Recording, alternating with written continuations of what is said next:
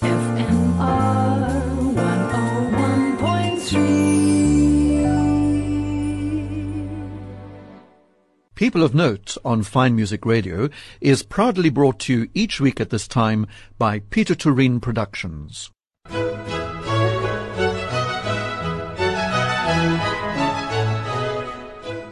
This is Rodney Trudgeon welcoming you to another edition of People of Note here on Fine Music Radio.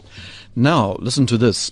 In 1973, the pianist Robert Sutherland was invited to help Maria Callas prepare for her much-heralded comeback tour. Little did he then imagine that he would stay until shortly before her death, travelling with her for 15 tempestuous months and afterwards working with her in the studio. He was to come to know this most complex of women, both as Callas, La Diva, the tigress of the opera world, and as Maria, a vulnerable and much-valued friend. And Robert Sutherland is with me in the studio here on holiday in Cape Town. Robert, welcome. It's a great pleasure and honour to have you with us here at FMR. Thank you very much. Robert, just before we talk about Maria Callas, tell me a little bit about your background. You were trained as a pianist, but you chose not to go the concert pianist route. You chose to go the accompanying route. Yes, I wasn't very interested in being a soloist, although they were encouraging me to do so. I preferred to make music with other people. And at the beginning of my career, I had a duo with a violinist, I had a trio, and I always was interested in singing and poetry, you know, songs in particular. And gradually, it's the way the world goes, I got more and more engagements with singers, and then eventually most of my life was spent accompanying singers. Okay. But I never took a job as a repetiteur. I wanted to perform on platform rather than help singers backstage, you know. Note bashing is call it. But I gather from what I've read about you and the book, because you've published a book which we'll come to, which I just want to tell our listeners about now, called Maria Callas, Diaries of a Friendship, of this tour that you did with her, this which some people call an infamous tour, so I'm dying to hear your stories of that tour. But you've done a lot of accompanying people even at exam level, but also of training voices or telling them how to sing and breathe. Well, of course, I studied singing also when I was did you? I younger, didn't yes. know that. Oh. And what with that, and also playing for singing teachers, one learns a lot. Mm-hmm. Some of it doubtful information. Teaching singing is a very difficult job. It's very difficult for a young singer to find the right teacher. And they're lucky if they do it at the beginning of their careers. And there, as we know, are some spectacular success stories as a result of finding the right teacher. Absolutely, yeah. Apart from Maria Callas, did you work with a number of other big names as well? I worked with a number of famous names, Caballé, Kirit Kanawa, Carreras and people like that. And I remember I was once asked to take part in preparation for a recording of Salome, and Eric Leinsdorf, the conductor, said, "Look here, we've got a young tenor, and you know what tenors are like. Take him aside and make sure he knows his notes." So for 5 days, this young tenor came to my studio, and I gave him a rough time. And he was a very nice boy, very modest, and I discovered later on his name was Placido Domingo. Good grace. He became rather famous there. Yes, he did, yeah. I also worked with other singers, you know, like Agnes Balzer, Kiriti Kanawa. Did you ever meet or work with that great tenor Luciano Pavarotti? Well, I met him and I knew him. I never actually worked with him. But I remember once I had to go during an interval to see him, and he was in his underwear in the dressing room. And the astonishing thing was he was just as big in his underwear as he was in his costume. And memories of fondness of these people that you've worked with? Because we know the greater the diva sometime, or the maestro, the more humble they are. Sometimes that... Yes, well, Kiri, of course, is a lovely girl. She always made something special when I went for a rehearsal. There would be a special cake made or something. You know. Very homely girl. Very nice. It's sometimes very difficult to get her to work. She Yes. tended to be a bit... lazy, I suppose one could say. I remember, and of course the voice was so gorgeous, you know, it was wonderful to work with. And she was working in an area which had a very, very high sea. And I said, come on, we must do this work. She said, oh, all right. And she did it beautifully, and they said, oh, but it's so difficult. I said, yes, I know, everything's difficult. If you want to achieve something, there's always a difficulty, and that's what you have to overcome. But she's a wonderful woman. And did your career as a pianist then, so you didn't do any solo recital work, your career was entirely as an accompanist? Yes, I did play some recitals, and in the early days, very often organisers of concerts, singing programmes, expected the accompanist to play a few solo pieces. But I didn't like that, actually, because it's quite a change in mentality. It's quite a change in your mental attitude. You're working with somebody, and then you're alone. And somehow or other, I find it very tiresome, to be mixed up like that. Yes. I wanted to know I was going to do one job as an accompanist, or another job as a solo pianist. And clearly the accompanist suited you temperamentally, as you said Yes, earlier. I prefer to make music with other people. Because of the all over the voice. And did you say poetry as well earlier? Yes. And I see, Robert, we're going to take a music break now. Daniel Barenboim, a piano piece coming up first. So tell me why you've chosen this Liebestraum by Liszt. Yeah, I admire this pianist very much. He's a wonderful guy. Now Have you he's met him? conducting as well. Yes, I have, actually, a number of times. And he has such a wonderful control of the piano. And you can hear in this piece how he allows the weight of his arm to go through his fingers into the keys, which produces a beautiful singing tone. And then in the arpeggio accompaniment, he just feathers the keys with the pads of his fingers.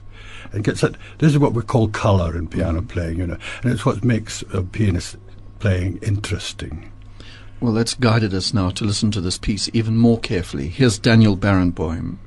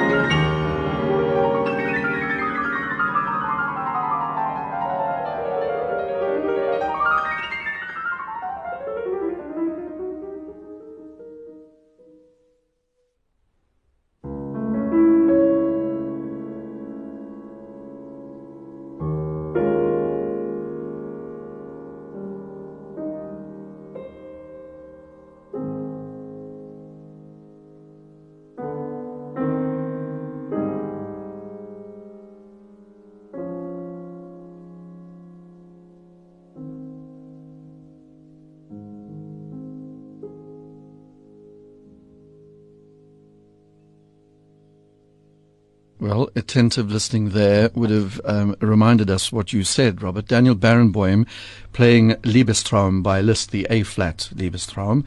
And the first choice of my guests on People of Note this week, Robert Sutherland, whose book Maria Callas, Diaries of a Friendship, inspired me to invite you in, Robert, and also because you're here in Cape Town. And I want to find out about this lady now. First of all, how did you become involved in such a world-famous event as this final tour with Callas turned out to be? I knew a famous accompanist called Ivor Newton, who had played with Giuseppe Di Stefano for many years. Di Stefano persuaded Maria to do this tour. She, of course, had separated from Onassis and was looking for something to do in her life. And so he persuaded her to do a tour with piano rather. Normally, Callas, of course, would sing with orchestra. But the advantage of singing with piano alone is that you can change the program at a moment's notice, and you can also transpose the music, which you couldn't do with an orchestra, you see. And she agreed to that.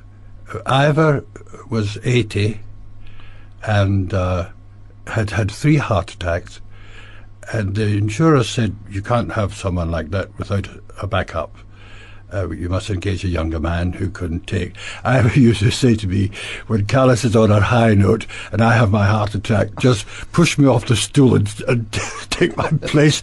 Well, can you imagine what the newspapers would have made of that? Yes. Callas carries on singing while a accompanist dies. Anyway, that never happened, fortunately. But then gradually, Ivor was absolutely charming. He was a wonderful company to be with, but he played in a very old-fashioned manner. He had played for all the great singers in the past, and Maria didn't like his playing. And because I had, in fact, done all the rehearsing, Ivor was never, he was either couldn't be bothered to come or whatever. I did all the rehearsing with Maria and Di Stefano, and each day I phoned him and reported, but all he was interested in what Maria was eating and what she was wearing, which he was passing on to the newspapers. Who was he indeed? Yeah. But when the tour started, it was clear that with all the travelling and so on, he wouldn't be able to do it. So eventually I took over. But did Maria Callas not want to sort of audition you first, or how did she? Well, that's what was so nice about working in the field. You seldom get auditioned. You have your reputation, and I don't know if Maria knew this, but one of the reasons why Ivor invited me was that I had just played a Winterreise in the Wigmore Hall, and I got very nice notices, and he wrote to me to say congratulations and so on, and also said, please come and have a drink with me. I have an unusual proposition. And I knew that Di Stefano had recently sung a recital, and the word had been that Callas had been around. And I'm very curious to know if perhaps Callas was involved. Of course she was. Had you not met her at that stage? I hadn't, no. Okay. How did it? Tell me about the very first time you met her, set eyes on her in real life, off the stage. We went to, Ivor was in Paris and told me I wasn't needed. So I went away for a weekend, and I came back with lots of messages from Ivor. You see, he didn't know all the duets and things, but he knew all the arias, could play them magnificently. But it was all new music to him. And also they were rehearsing twice a day, and he was 80. So he said, come at once. So I went over, and he said to me, I remember on the way to Maria's apartment, he said, now you'll find Maria very nice and very charming, but be careful with Di Stefano. He can lose his temper, and when he does, just remember that he's a Sicilian peasant. He was born in Sicily. Mm-hmm. And then we went to the apartment, and Ivor let me play. Was this the famous Paris apartment? Yes, Georges Mondel. Mm-hmm. And we had done I think 2 numbers, and then suddenly Maria appeared with a hat. And Ivor said, Paris is so warm, you know. She said, yes, it's too warm, we're going. Di Stefano said, yes, we're going. And Ivor said, well, when are you going? He said, now, we're waiting for the car. So literally I met her for about an hour, and then they were away, and she asked me to leave my telephone numbers, and a week later she phoned me and asked me to come. and rehearse with her. Were you nervous, intimidated at meeting the great No, I wasn't Ladavina? curious enough. Of course, I was excited by the idea and apprehensive. A friend of mine gave me a very good piece of advice. He said, "You play the music the way you want it to go," which I did, and we never had any trouble. We never actually rehearsed with Maria, you see. All the work was done was to help her to regain her technique. She was working on that. In fact, she started the tour too early. She should have taken more time in preparation. Just remind me, Robert, because my memory is not so good with Maria Callas in those last period. Why had she lost her technique? Had she not been singing for a long time? Well, she got involved with a man called Onassis. Oh, yes, and that took her away from the... And he wasn't interested in music. I mean, he was so... She told me a story that he said to her one day. She was on her way to London to sing at Covent Garden, where people had slept in sleeping bags overnight hoping for tickets. And he said to her, "Why do you bother singing? I've got plenty of money." He had no idea the needs of an artist. Yes. Especially that who had reached that stage in her career. An artist needs to perform. So was it then a period where she simply didn't sing? She simply didn't keep... Well, it's sort of practicing? Her operatic appearances sort of frittered out. Yes. And of course then she wasn't practicing. And when you heard her voice live in the flat in Paris, what did it sound like? Well, actually, I was so thrilled. I was so thrilled to be playing, you know. And what the most surprising thing happened when we finished, and she took a few moments to recover. She always did. She was so involved, you know, with the character she was singing. She couldn't just stop, and that was it. If you watch any of the films of our Tokyo tour, the Japanese tour, you'll see that she takes some time to come out of the character before acknowledging the applause. And I was trembling with excitement. It was such a wonderful experience. And then she turned to me and said, "Was that all right?" You know, as though to say, "Would you like a cup of tea?" And I was astonished. Sort of managed to murmur some encouraging words, you know. We're going to go now for some more music, just away from Maria Callas for the moment, but to the soprano here in South Africa, of whom we are so proud, Virginia Oosthuizen, and you've brought one of her CDs with you. And Yes. Tell me what and why. Well, this is a beautiful performance of the famous aria from The Merry Widow. I've seen recently a video of her doing it. The video wasn't very good quality, but her performance, I mean, she really was a prima donna in that, you know. In each scene you could see who was the prima. I so remember that, yes, from her And appearances. I would like to hear her singing the Vilja, the famous aria. Let's welcome Virginia Oosthuizen.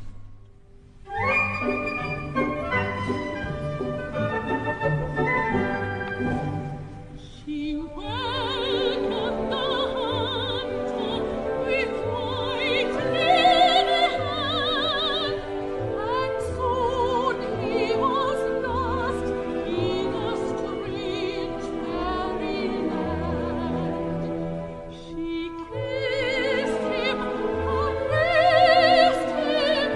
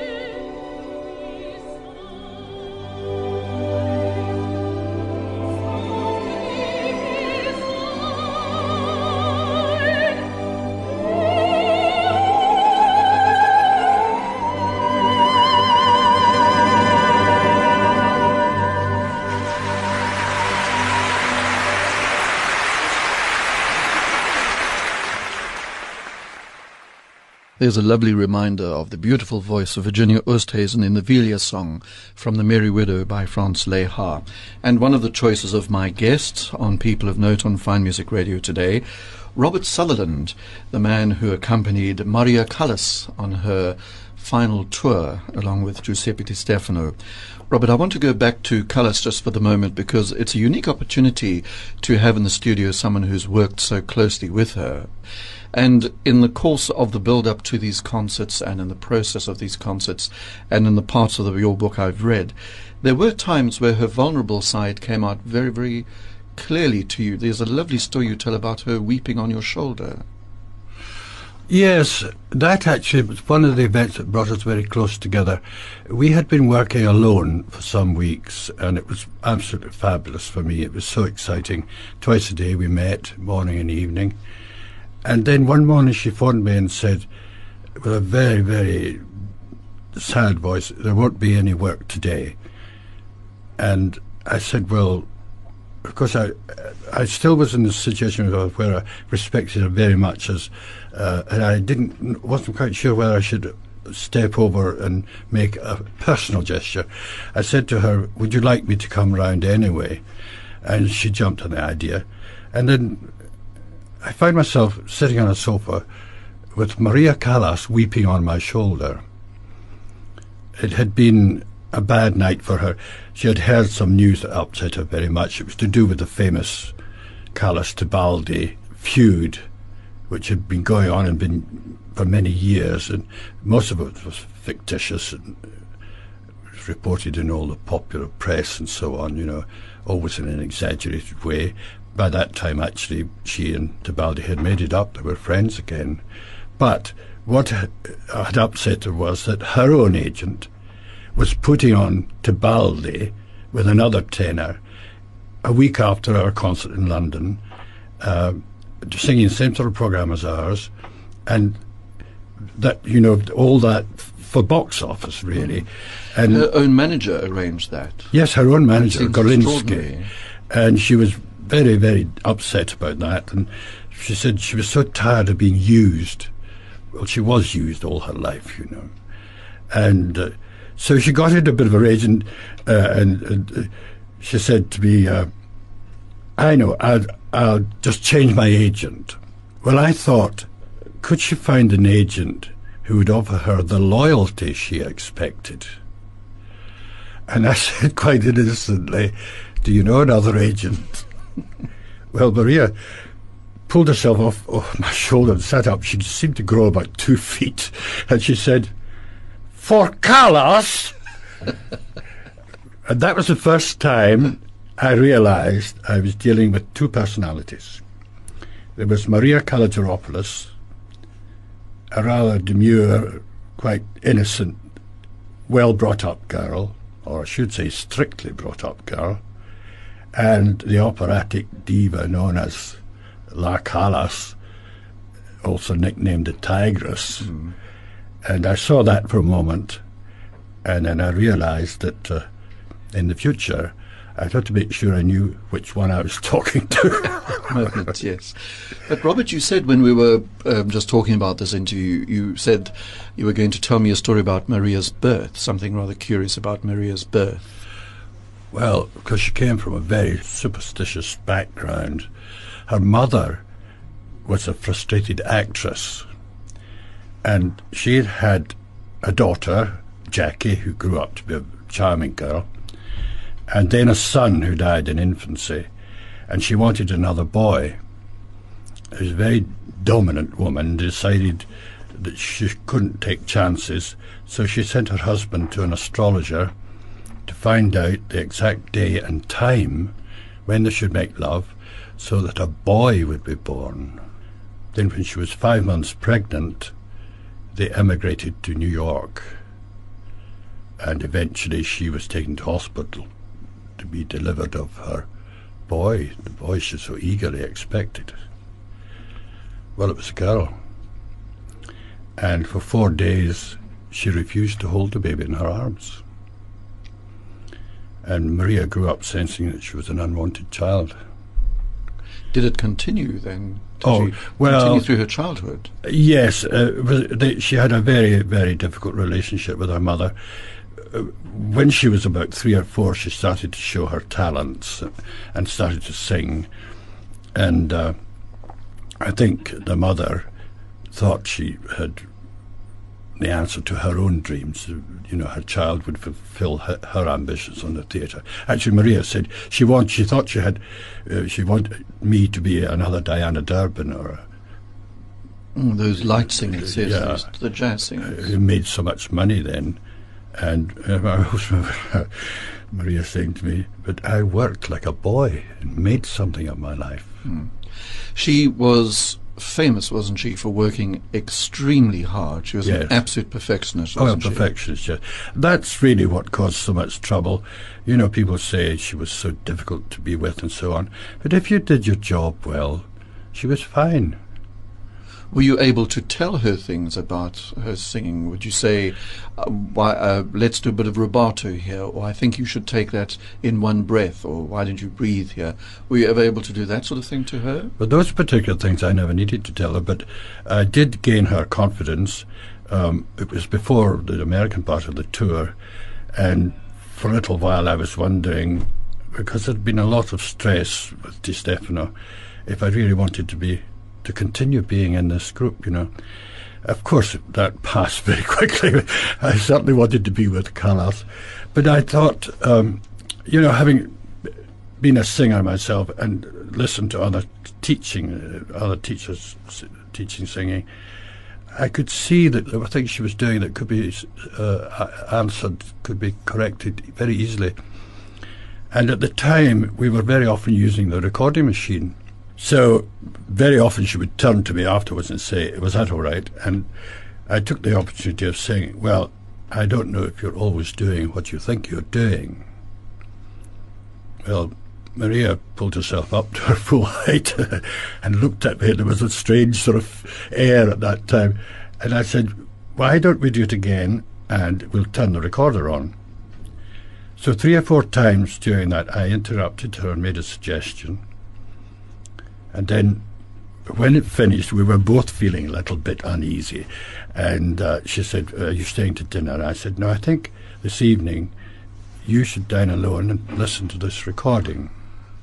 Now, first I must tell you that it wasn't always easy to get Maria to the piano. I would turn up at 10, she would appear at 11, and we were lucky if we started work at 12. That next morning, I went into the lift and I could hear her singing at 10 o'clock. Good grief. And when I went in, she was sitting at the piano. She wore enormous glasses, and she looked over the glasses at me, and she pointed at me with the long, famous Medea finger, and I thought, "Oh dear, Robert, home for you." And she said, "You were right." And from that moment on, I was able to coach her. I never said I coached Callas, but now they say I did. I just encouraged her and pointed out what she was doing and how she could adjust it slightly and so on. And that brought us a lot closer too, you know. So eventually we were very close. How long was the tour, Robert, this famous last tour, as they called it, the infamous World Tour? Yeah, well, I'm sorry they call it the infamous World Tour, but it was infamous, I suppose, in one sense that Callas was not the old Callas. She had this extraordinary feeling for the theatre, you know. And if anything went wrong vocally, she could always do something. You know, I remember one occasion, she was singing an aria which had a high A. A high A is not very high, actually, for a soprano, but it was a bad note in her voice. And she was going for it. It was a big exclamation of despair. And she was going for it, and I could feel that she was tensing up. And she knew, and I knew, that it wasn't going to be good. Well, it was a dreadful note, and I had this wonderful Steinway piano, and I was playing fortissimo all the way from my shoulders to try to cover it. But she knew she wasn't going to do it. So in a wonderful theatrical gesture, vocally, she brought the voice, she carried it in the portamento all the way down an octave and a half to the bottom, and it was like what I imagine a great Greek tragedy, the sort of sound one might expect to hear in a Euripides play or something, you know. And my hands were trembling, and the audience exploded. But you see, she didn't sing it well, but she made a fabulous performance of it. Mm-hmm. All those concerts, although people criticised her singing, were marvellous occasions, theatrical occasions. You know, it was great. Mm-hmm. Okay, we'll come back to the tour in a moment, Robert. Robert Sutherland, my guest. But I'm intrigued by your next piece of music here because it's the Slavonic dance by Dvorak. And why have you chosen this amongst all the vocal world we're in? I've always wondered, what is it that a human being can create music? An artist paints a picture and he always has a subject. What does a composer do? Where does it come from? It's magical. And some composers were better at writing good tunes than others. Dvorak wrote wonderful tunes. And the marvellous thing about his music is he'll have a marvellous tune on top, and inside the accompaniment and so on, there are wonderful little melodic things happening. And this is a favourite one of mine. It's very virile. It starts with a very virile way, and then there's a very sensuous centre part where you can imagine the girls are dancing, and then gradually the music gets more and more excited. And of course, all his music is easy to listen to. Mm-hmm. But it's great music, isn't it? Oh yes, it's got an incredible freshness and originality as well. Absolutely, yeah.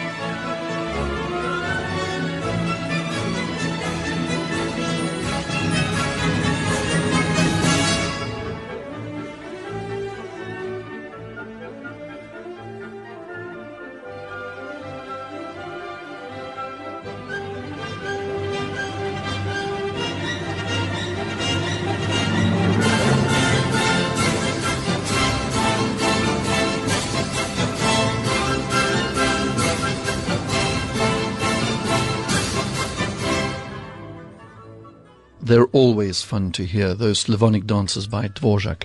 And that one, the choice of my guest, Robert Sutherland, who, as you know now, if you've been listening here to People of Note on Fine Music Radio, was the pianist who accompanied Maria Callas and Giuseppe Di Stefano on her final tour, or her world tour, just a few years before she died. How long, in fact, was that tour, Robert? Well, it was spread over 2 years, of course, with breaks. Mm-hmm. We went to all the main cities in Europe, and then to America, the States, and Canada, And then we went to the Far East, Korea and Japan. And it was an event-filled tour in many ways, wasn't it? Oh, yes, you can say that I again. mean, we could talk all night if I got you going on anecdotes, but I'm sure we'd love to hear some from some of the cities that might just spring to mind suddenly, that you think, well, gosh, I remember that one evening in Japan or that one evening in... Well, there are a lot of those sort of things. And I remember very much one of the concerts in London, which happened to be, coincidentally, on Maria's birthday. And I remember that the audience sang Happy Birthday. And it was absolutely overwhelming. The whole audience was singing, and Maria stood there, statuesque, beautiful, and I thought, alone, and tears running down her eyes. Oh, really? I've never forgotten that. That was really, that's not a musical memory, but it was a very important one. Mm-hmm. Another time, we often sang the duet from Cavalleria Rusticana. And Di Stefano and Maria, who were having an affair, and were both Mediterranean types, and were both prima donna, they didn't get on very well, really. There was always rows, and on this particular day they'd been had absolute horrendous row. In fact, we didn't think the concert was going to take place. But when it came to this very, very dramatic duet, it wasn't any longer Turiddu arguing with Santuzza. It was Callas arguing with Di Stefano. Mm-hmm. And I always remember our tour manager telling backstage they were laughing, and people couldn't understand why they were laughing, but it was because the whole thing was being done for real. But it was so intense, and again, my fingers were trembling, with the excitement they had created. And the audience went wild at the end. I'm sure. But was the fighting between Callas and Di Stefano exaggerated? Was Di Stefano's character as a bit of a bully and a bit of a peasant exaggerated, or was he really difficult? He wasn't an easy man to be with. He could be absolutely charming and very kind, but he could switch very easily into being very, very difficult. Gosh, you had to read two quite different characters in both of them, didn't you? Yes, through again. the tour. But no, he had troubles. Firstly, his voice was going, and to my absolute shock, I remember once his agent was there, Galinsky, and said to him, "No one wants you anymore because you're unreliable," which is true. He would cancel at a whim. Ivor told me he cancelled a concert in Berlin once, and then went out with all his Italian friends to a prominent Italian restaurant where he was sure to be seen, Well, that wasn't the sort of thing one do. No. But the voices were so beautifully matched. I mean, one in only the early judges from days. recordings. Oh, but wonderful. that Tosca, Rigoletto, Oh, the blend of their style of singing and the timbre of their voices was so so superbly wonderful. matched. And his voice was so luxurious and so masculine and so sexy, and he had this passion.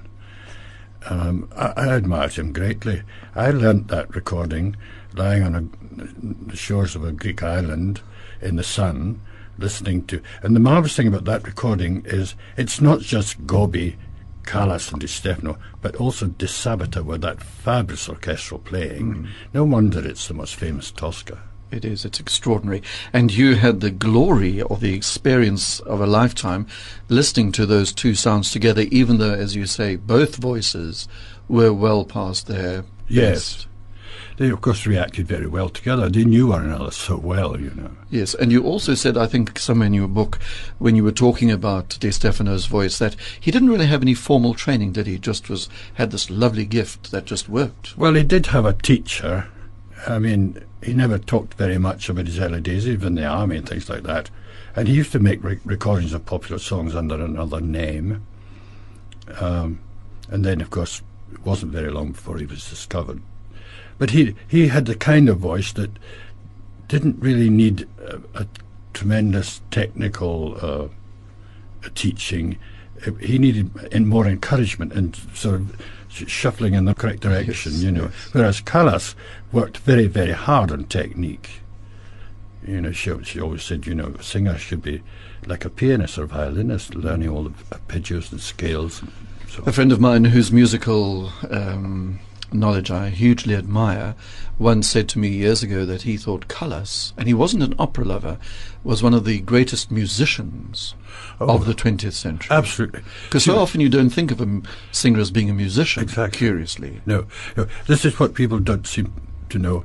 Callas was a fabulous musician, and I've heard her, at the risk of exposing her weaknesses, continue on a phrase for the music's sake. She used to say, when you're learning a piece of music, you must learn it strictly, exactly as the composer wrote it, and then you know how to use rubato and so on. And if you listen to her recordings with the score, you see she sings everything exactly as the composer wrote it. And she really enjoyed working with De Sabata and also Tullio Serafin, Yes. for whom she seemed to have a huge respect. Oh, yes. And he was able to feel the kind of fluidity and flexibility and strength in her voice with Well, in his that sense, conducting. yeah, he knew her voice better than she did, in fact, because he had worked with many of the greatest singers before Callas, and she took a lot of advice from him. I don't know if you want me to tell you the story of the famous Brunhilde. Elvira. Yes, please do. She was singing Brunhilde. Serafin had asked her to sing Brunhilde in Venice.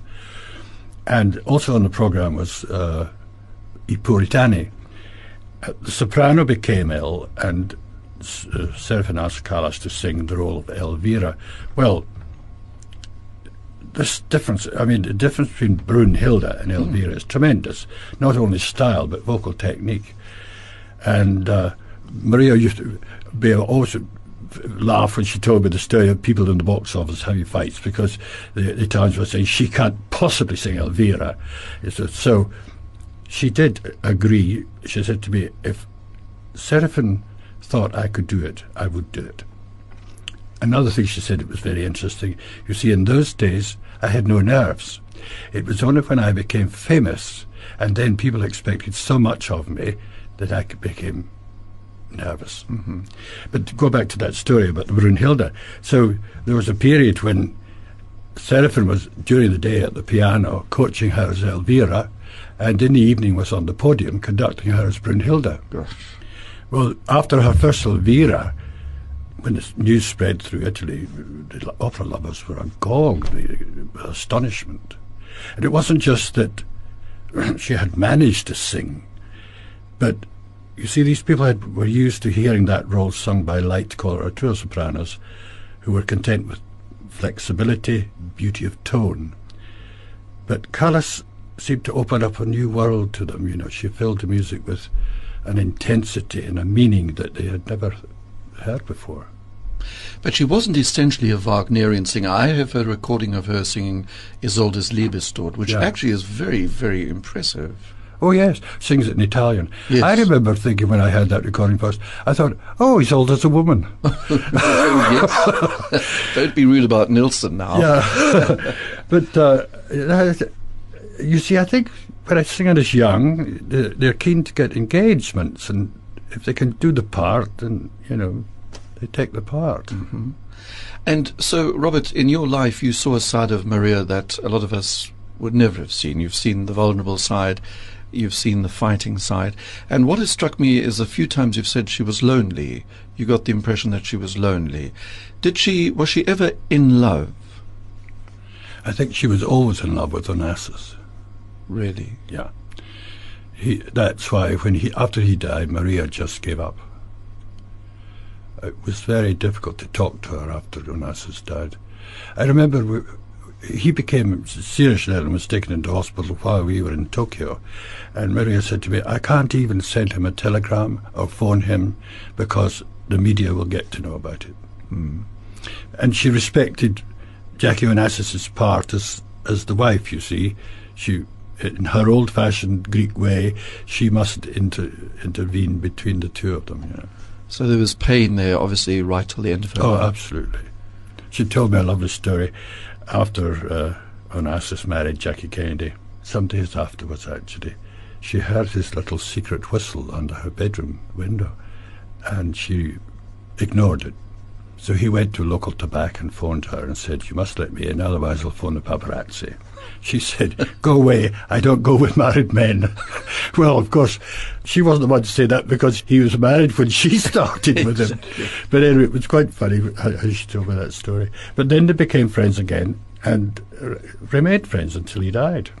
And then, Robert, just getting back to her professional life and this tour, this extraordinary tour with all the tension with Giuseppe Di Stefano and herself and all that. How, and we heard about Tibaldi and how the media sensationalizes things. Generally speaking, in all the places we went, how did she get on with other singers? Well, I found her in the tour. Of course, we had only one singer and me, a pianist. There was always she had a wonderful feel for the right music, the right time to do something in the program.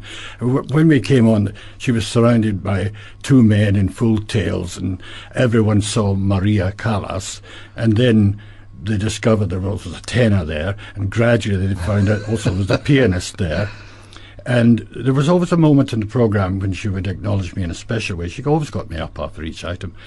I remember once when Di Stefano was introducing the Cavalleria Rusticana duet, and he told the story and pointed to Maria and said, "Santuzza, Greece," and then pointed to himself and said, "Turidu, Italy." And there was a wonderful reception. And when it calmed down, Maria swung her arm round to me at the piano and said, "And Scotland." Really, did she? Yeah. I mean, she was very thoughtful sometimes. Did she have a sense of humour? No. Really? She had a wonderfully, when she was switched on as Callas, she had a wonderfully alert mind, and she could see her situation very clearly. And very often she made remarks that sounded very funny, but it wasn't her wit, it was just a fact, you know. When you heard that she died, were you very upset? As though you'd lost a special friend? Upset, but it wasn't unexpected, actually. I had been, a couple of days before, had been talking to her on the phone, and she was very, very negative. It became very difficult to talk to her because everything was swept aside. She didn't like this, she didn't like that. She said, I hate Jews and I hate homosexuals. And I said, "But Maria, through most of your career, you've been helped by people who are Jewish or homosexual, or sometimes both." And she said, "But they were my friends." Oh, shame. So there was a bit of humour shining through there. And then she died a few days later. Yes. And she was very lonely again, wasn't she? Absolutely lonely, yeah. And she died in her flat, did she? Yes, she did, yeah. She got up one morning. She had been complaining of pains in her back. And Ferruccio told me she got up and went to the toilet and collapsed before the bathroom. And they put her back into bed, and he went to fetch some coffee, and when he returned, she wasn't with us anymore. Of course, there were the newspapers were full of scandalous reports of her death, and it just seemed that no one was content to allow her to have a natural death, you know.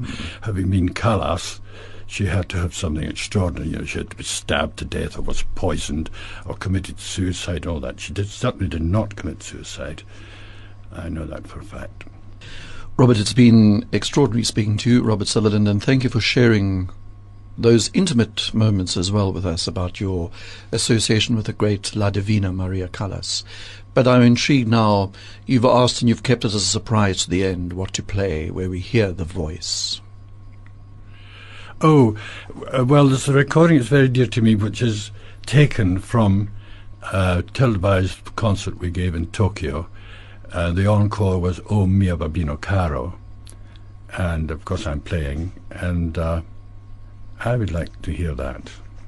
We're going to do it with pleasure, because thank you for coming into the studio. It's been my pleasure. Robert Sutherland, and his book, Maria Callas, Diaries of a Friendship, I'm sure you'll be able to get from Amazon or somewhere.